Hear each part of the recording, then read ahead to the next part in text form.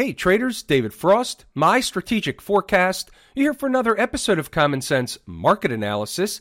Today is Wednesday, August 25, 2021. We're looking at a daily chart of the SPY or Spider, which is the proxy for the S&P 500. What do we have on the docket today? Well, they finally got into the zone. 448.90 to 450.25 is in the zone. What we discussed yesterday is they could spend some time up here. They can spike it. They can test it. They can play around with it. In my opinion, at least for the foreseeable future, they should not be able to blow right on through or whistle past the graveyard right past this zone. Should be overhead resistance if my calculations are correct. Keep in mind, this is a big picture perspective. It's not like they're going to touch and go. We're not looking for 448.91 and then a collapse. That wasn't the concept. The concept was that this was an important spot and it would draw price into this spot. We weren't looking at it from a rejection standpoint. We were looking at it for the purposes of, can this be important enough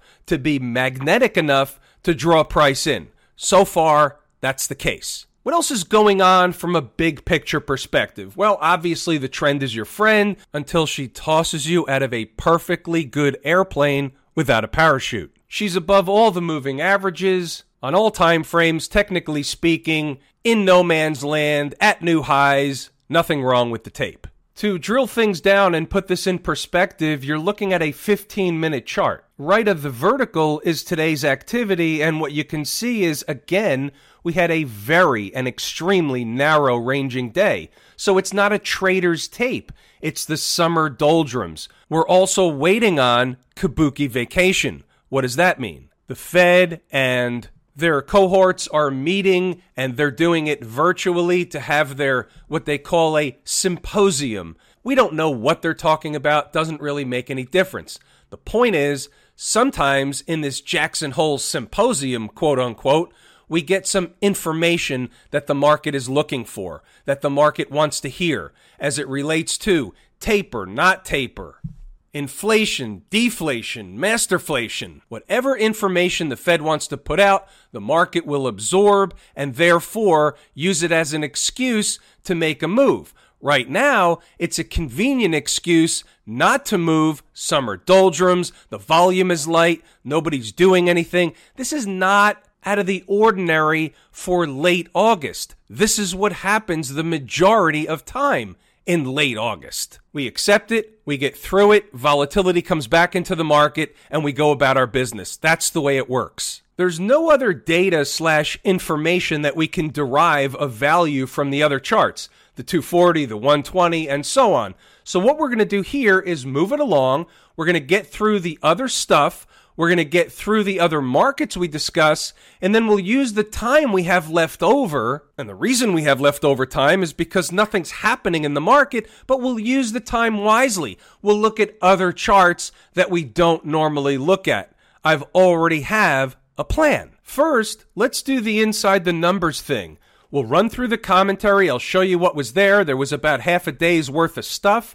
Then we'll circle back to stocks on the move. We did have opportunity. We did have activity with stocks on the move today. So that was good for our quote-unquote morning trade. First, let me run through the commentary. I'm not going to read it out loud. You can pause the video, read the notes, go back to the charts to double-check the work. You already saw the market. It was dead dog flat. It is what it is. But nevertheless, we do what we do. It's an open book type of an arrangement. So I want to show you everything that was written in the commentary. No surprises. We were looking for them to get into the zone. And what did they do? They got into the zone. No shocker, no surprises, no accidents, nor coincidences in the market. Now we have stocks on the move. We had Campbell Soup, Urban Outfitters, JWN, which is Nordstrom, and EH. EH did not hit its number, but we're going to look at the chart anyway. The other three did. Let's go see what we've got. EH, the first one we'll take a look at. Didn't hit its number, but here's the reason I wanted to look at it.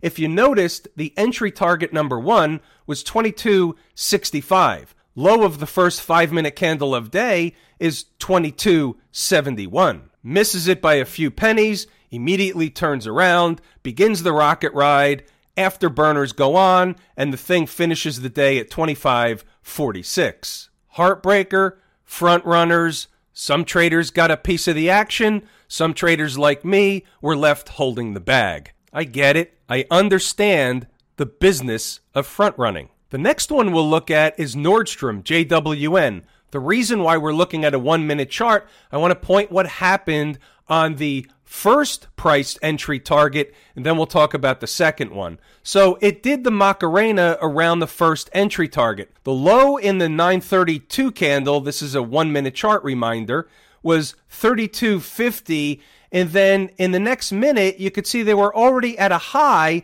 of 32.99. So they officially did the deal by coming up a few pennies short. That doesn't mean the trade still won't work at that price, but it does change the trade. We talk about it all the time. You also saw it mentioned in the notes. So now we activate the second price target, $31.32.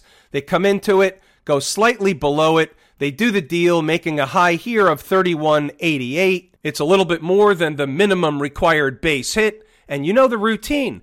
Base hits put you in the Hall of Fame. We never know which ones are going to provide the rocket rides, the double, triple, home run, golden sombrero. You don't swing for the fences. You swing for the base hit, and if you knock one off the wall, you get on your horse and haul ass. Urban Outfitters, here's another one that you saw in the commentary. 36.91, came a little bit lower, never got to the second price that was on the board, did the deal multiple times. They gave you multiple bites at the apple. Here's a little word to the wise. What you saw in the notes, and here it is again, at 9:36, bunt for base hit on Urban. So they did the base hit early. If still in, and I'm saying if traders are still in the trade, there's a lot of support down in this zone, including the second number area. Why did I write that, and why did I just show that to you? Good question. How often do I write stuff like that? Not a lot. So, therefore, if you see something like that, read between the lines. I can't tell you, just buy it, it's going to go back up. But what I can say is, it's my belief that there's a lot of support down here. And if I'm telling you and I'm putting it in the notes, I really, really, really believe it. Now let's look after the fact, see what happened. I said it at 9:36. There's a lot of support down there. What turned out to be the case? There was a lot of support down there. They gave you multiple bites at the apple. Granny Smith, Macintosh, whatever you wanted. Base hits put you in the Hall of Fame. And by the way, to get a couple of trades from stocks on the move when it was pretty much crystal clear that there wasn't going to be an immediate opportunity in the SPY, the thing has been flat. There's not a lot of movement. You can't force a trade. You can't invent a trade. Sure, you can buy the market hoping it continues to melt up, buy high and sell higher. That's fine, but that's not the type of thing that we normally do. We've got something for everybody. Turn to stocks on the move. We've got opportunity almost every single day on the board. Campbell Soup, CPB, it was kind of a dud. Look at what happened here. In the second candle of the day, in between 9:45 and 10 o'clock, the low was $41.18. They do the deal, rallying up to a high of $41.58. It certainly is the base hit. Again, not a double, not a triple. It's a base hit. Hall of Fame thing, remember? But they came up 1 penny short. For me, it's off the board. I'm not really watching it after that happens. By the way, do you ever notice that the minimum required base hit, which mind you is around 1%, 1% of what? 1% of the price of the stock at the time. You ever notice how that tends to be true way more often than not? Meaning, if my number is right, you get the base hit at minimum just about every single time. There are no accidents or coincidences. The numbers work. This is 30 years in the making, folks.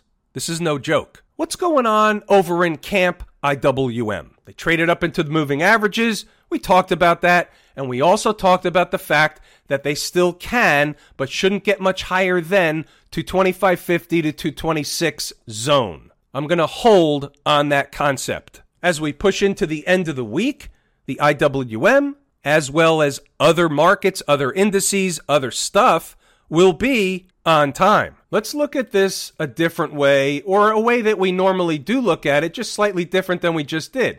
So this thing was going sideways from a low.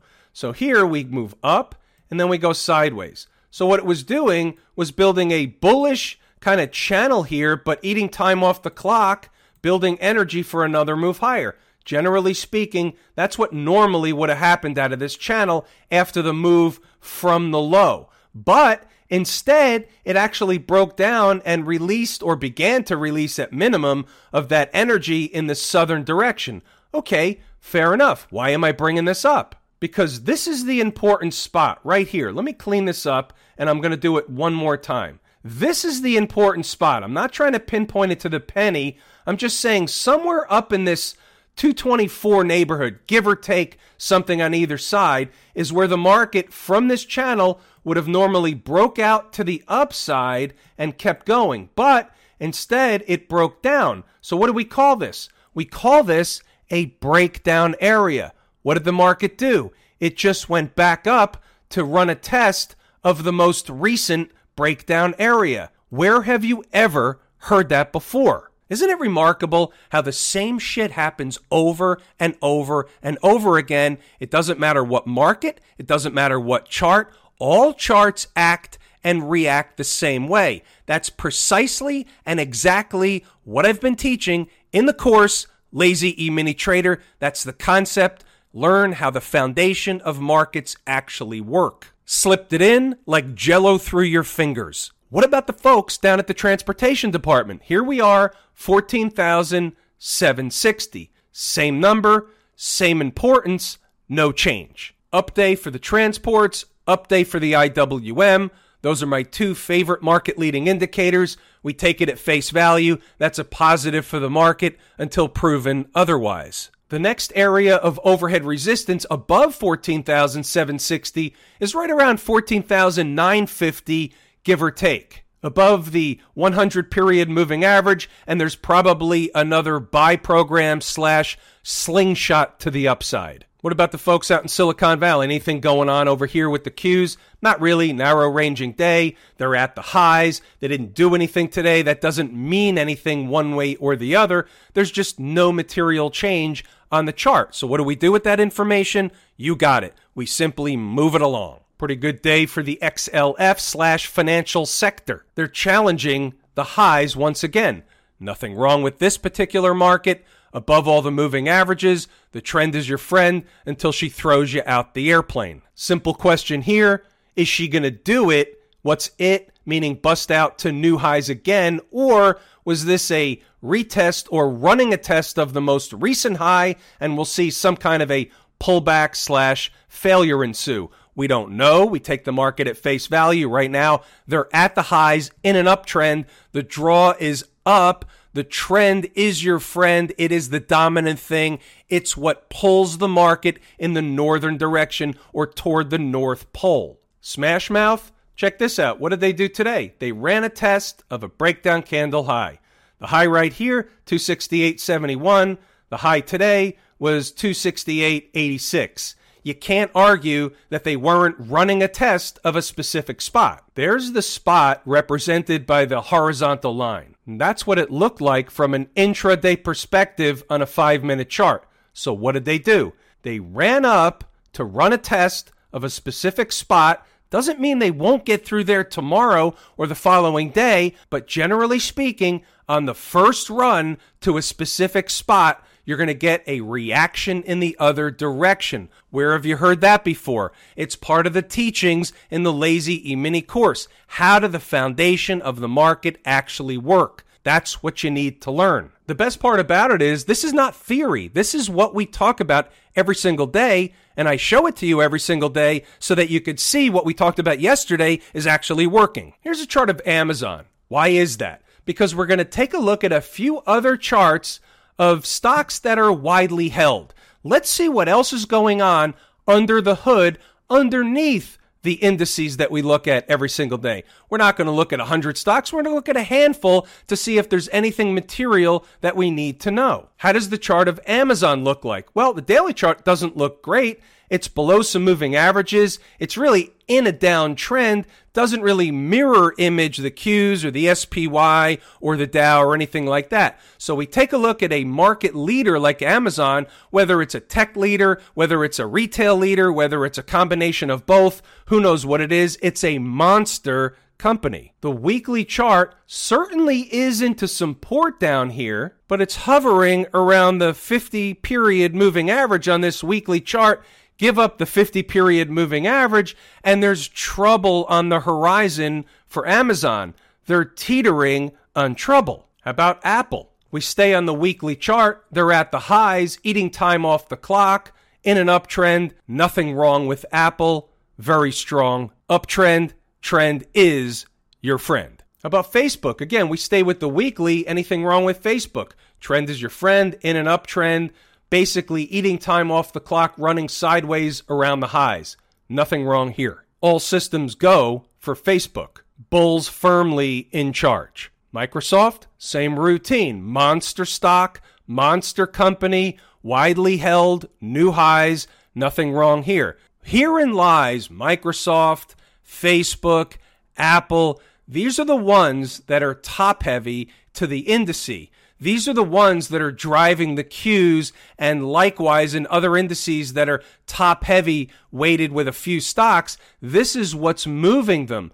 But this is where traders need to understand that when that day comes, and we don't know when it is, but when that day comes, when they start running for the exits, everybody runs to exit the same stuff at the same time. And guess what? It's like shoving 10 pounds of shit in a 5-pound bag, and some people just won't get out of the building. It's what's called a crowded trade. Google, same story, no different. At new highs, pushing to highs, monster. What's going on over in the financial space? How about JPM? They're the biggest, baddest bank. 160.33 is the number to watch by Friday's close.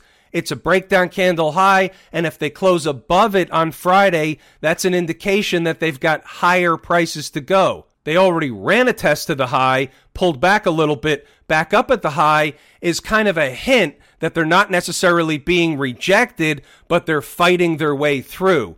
Hashtag reading the tape. Bank of America, just to validate the financial sector from the JPM chart. And guess what? The trend is your friend. She's above the moving averages. Nothing wrong with this particular chart whatsoever. Trading not at, but close to the highs. How about the energy space? Taking a look at the XLE. Now you've got this convergence of moving averages on this weekly chart of the 100-period and 50-period moving average. The 50 is sloping up, and so far that convergence or that price area around 44.5, give or take, is supportive of price. There's another reason why price is being supported around this zone. See that horizontal line? You see where price ran up to that spot and was rejected. That tells us that that spot right here is extremely important. So I didn't necessarily put it on the number. We'll call it 46.5 to 47 for argument's sake. And you can see how price has been supported in this area. What happens if they give up this area? Well, then your last line of defense is, in fact, these moving averages at present. Otherwise, you come right down to $40. That's the way this would work. It's 52 if this zone holds. It's $40 if it doesn't. Cut and dry. And with that, folks, I think we're going to give it an early wrap. We took a snapshot around the horn, around the world a little bit. We'll do more of that in the coming days, the coming sessions. From this point, what we're going to do is ask, do you know how much I appreciate each and every one of you? Without you, these videos are not possible. True and accurate information. My name is David Frost, my strategic forecast. Thanks for tuning in to another episode of Common Sense Market Analysis.